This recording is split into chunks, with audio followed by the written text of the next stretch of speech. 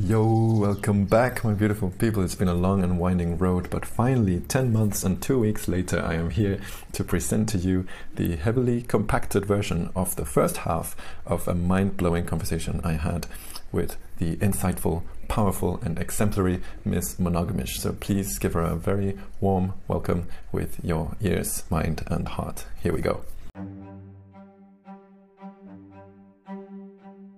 Welcome to Invisible Sunlight, a weekly space for celebrating people, getting in touch with yourself, and joining me on my quest for individual fulfillment in this weird and wonderful life. I'm your host, Joha Amor, and I'm so grateful to have you here today. We'll be having a whole variety of topics and enriching experiences, ranging from laughter to tears. You'll find insights, tools, and unique moments in many different formats, including interviews and discussions with some fantastic guests. This safe space is for you if you also prioritize authenticity, gratitude, curiosity, and a growth mentality. So, thank you so much for coming on this brand new show, The Leap of Faith. No worries. Yeah, I really love your Instagram profile. You have some really great posts, and just even your description, actually I wanted to already ask about, because you say ethical non-monogamy, that much I understand, and sex positive. Can you explain a little bit what it means to be trauma-informed? That's really interesting. Sure. So my educational and career background has a lot to do with trauma. So I understand a bit about how trauma, particularly childhood trauma, can affect our brain and our future relationships, our adult relationships. And when I first came into ethical non-monogamy, my trauma reared its ugly head. And, I just found that it was an incredibly triggering environment for someone who has experienced trauma. And because if you look at the prevalence of trauma in society, nearly everyone experienced trauma, I found it really frustrating that I couldn't find anything specifically about being trauma-informed whilst navigating open relating and ethical non-monogamy. And so with my understanding of trauma, I look at ethical non-monogamy, and particularly my own experience, through a trauma lens. And I just take into consideration, attachment styles and maladaptive coping mechanisms and how they show up in non-monogamy in particular. So, yeah, I guess it's a bit of an interest. It's something that I do have a bit of knowledge about, but it's also something I'm on a journey of learning more about. Wow, that's amazing. I kind of never thought about that, but now that you say it, I'm like, this is the totally essential part. Yeah. Oh, mate. Yeah. It's for so long I was just like, why do I fucking suck at this? And why all this stuff that I've dealt with now coming back up and being triggered? And I guess because when you're monogamous, particularly monogamous in a long-term relationship, you build safety and security, and you can imitate really secure attachments through that neuroplasticity and relearning of the brain, but bring in a new partner with a new attachment style and bringing up different triggers, all of those default settings just come back up again. And so I had to really work and look, and still do have to acknowledge my anxious attachment, my previous traumas, and how that shows up and how I need to learn to manage that stuff. Yeah, okay. Do you think it's always to do with the beginning then, or can it also be the other way around, that when you get to know someone, then it comes up? Well, yeah. I guess I am such a glutton for vulnerability. Like, I just throw myself into anything. I'm not afraid to be vulnerable. And so for me, my triggers happen in all those spaces. But for a lot of people, it takes a long time for them to feel safe to be vulnerable. And so it might take long for sure. But in essence, I believe that ethical non-monogamy is a catalyst for making you deal with your shit. Yeah. That's one of the things I love most about it, actually. Yeah, and I was also just about to ask you, how did you first find the self-awareness of, oh, this is what I'm struggling with, this is how I can deal with it? So a lot of people just go blind through life. Yeah, definitely. I guess when I'm interested in something, I dive wholeheartedly, and I just stumbled my way through ethical non-monogamy with no mentorship, without reading a single book, just absolutely blindly fumbling through it. And I was about to absolutely completely give up, because I sucked and it triggered me, and I knew all the great parts about it, but I just couldn't get past my own shit to enjoy it. And so right before I was about to just go, this isn't for me, I started my page, and with starting my page, I was open to a host of networks and just a wealth of information. And I started reading books, and Clementine, I can't remember her last name, but do you know the Instagram page? I believe her name's Clementine, and she has a trauma-informed approach to ethical non-monogamy. She's one of the only pages I've found, and through her, I really started to identify some of the things that I needed to consider and why that was showing up. And it wasn't that I was just bad at non-monogamy, because there was a lot of cognitive dissonance. I don't know if you experience this as well, but through knowledge and research, I have built a belief system around ethical non-monogamy. And so when I act a certain way because of trauma responses and because of anxious attachment styles, I can feel really angry at myself, because consciously I understand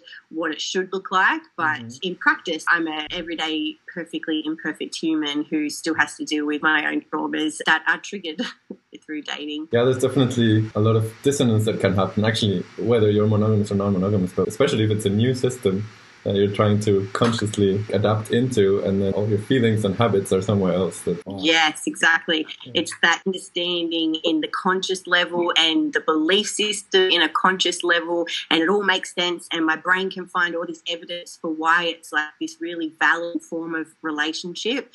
And then in the back of my head, I'm still unpacking social conditioning of monogamy. I'm still unpacking trauma responses, which mean that it can be extremely painful to go through rejection when you live with trauma and when you live with an anxious attachment. And so to just welcome that into my life and just invite people to trigger me and reject me, and then I'm left to kind of pick up the pieces, it's been absolutely mind-blowingly full of growth, and I've learned so much about myself, and it's also been like a really hard trot some days too.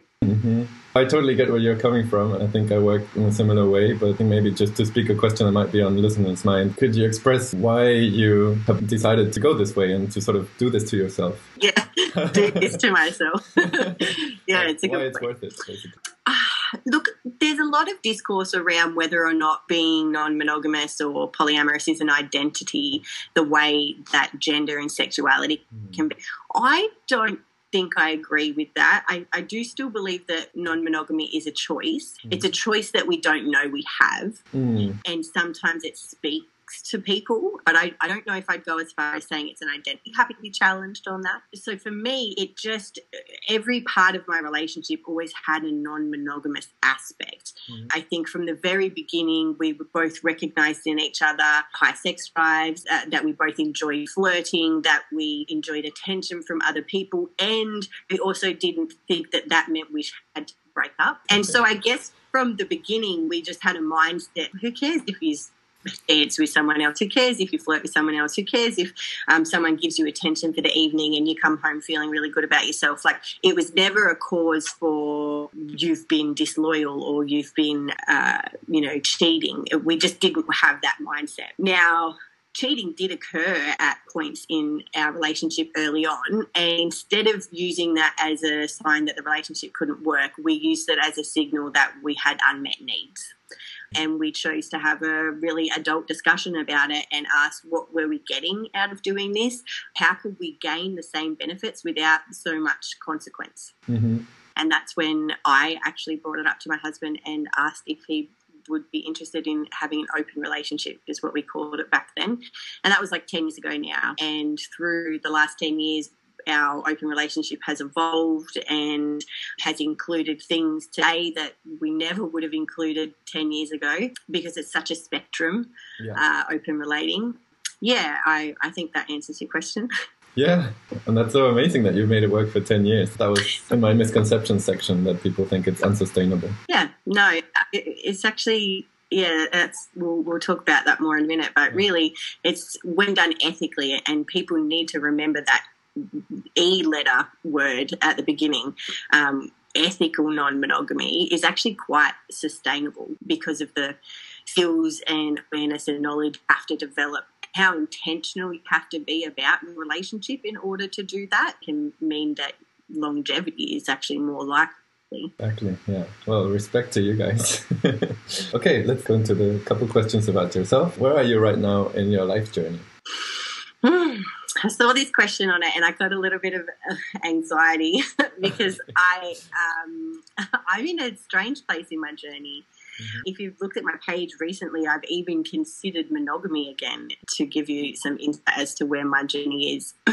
Now, I don't believe that I could ever go back to monogamy, because ethical non-monogamy, it's not a relationship choice in the end. It becomes a philosophy. It becomes a way of leading your life and a set of values and belief systems that you adopt. Mm-hmm. And so I could never get rid of those. You know, I hold them too true. I believe deeply in the fundamental values of honesty, transparency, minimizing power in relationships, not having control over your partners, individuality, autonomy within partnerships. I believe in that too much, so I don't think I could ever go back to like a traditional monogamous relationship. We talked about my page being trauma informed, and I'm super honest and vulnerable on my page around my own traumas and the challenges that brings up for me in non-monogamy. And it's taken its toll this year. It really has. And so right now in my journey, I'm taking a little bit of a step back from dating.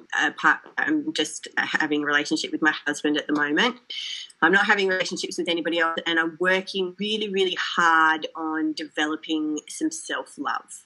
I really, something that I've become aware of through my ethical non-monogamy experience is that when you don't love yourself entirely, when you don't know exactly who you are and love everything about yourself, you're at huge risk of believing what other people think of you and letting that dictate your happiness. Wow. And so for me in my journey at the moment, I set an intention that I'm putting out into the world, and it's that nobody can do anything to harm me, because I love myself so fiercely that if someone doesn't want to be a part of my life, then that's not going to change my level of happiness. Yeah. You know, so I'm working on self-love. I'm working on having a relationship with myself, acknowledging and challenging some codependent tendencies that I have, and I'm hoping that means I can move forward and have more fulfilling multi-partner relationships in the future. Yeah. Wow, that was full of gold nuggets. That's so deep. How did you phrase it again? When you don't have self-love, you can believe what others think of you. Yeah, and really internalize that. And that's been my experience this last probably 12 months, as I said, with the anxious attachment. That's really characterized by the disbelief that when someone says that they care about you, that they really do. And we're hyper aware to like subtle changes in somebody's mannerism or affection towards us. So a lot of the time we can interpret things wrongly, just through the demise of some relationships, and just the fact that they didn't work out has took a hit on my self-esteem, you know. And so I'm just learning to love all parts of myself, even the parts I don't like. Did you get some sort of external advising, whether psychological or coaching, in order to be able to see your attachment styles and all that stuff? Not necessarily. I mean, I have a lot of education in the psychology realm, and so I was already aware of attachment theory and was able to understand myself in that way. In terms of trying to build some self-love and building relationship with myself at the moment, I'm reading books. I've done a trauma course, an 8-week trauma course. I'm consistently working with my psychologist, and I recently just built a bit of it's called an empowerment circle, my page, where there's 10 of us women. We're all non-monogamous, and we just get together every week. And firstly, we just hold space for each other and validate that we want to be non-monogamous, but this can be friggin' hard sometimes. And we're all on a journey to build that relationship with ourselves. So we're reading Gifts Imperfection by Brene Brown. And so each week we read a couple of chapters, and then we come and we meet over online, because we're from all around the world, and we debrief that and talk about the learnings and the things that we want to take away. And just that accountability and that peer support has been like really, really helpful.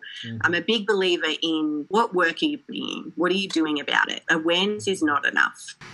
Just a quick technical question. How did you guys find each other online?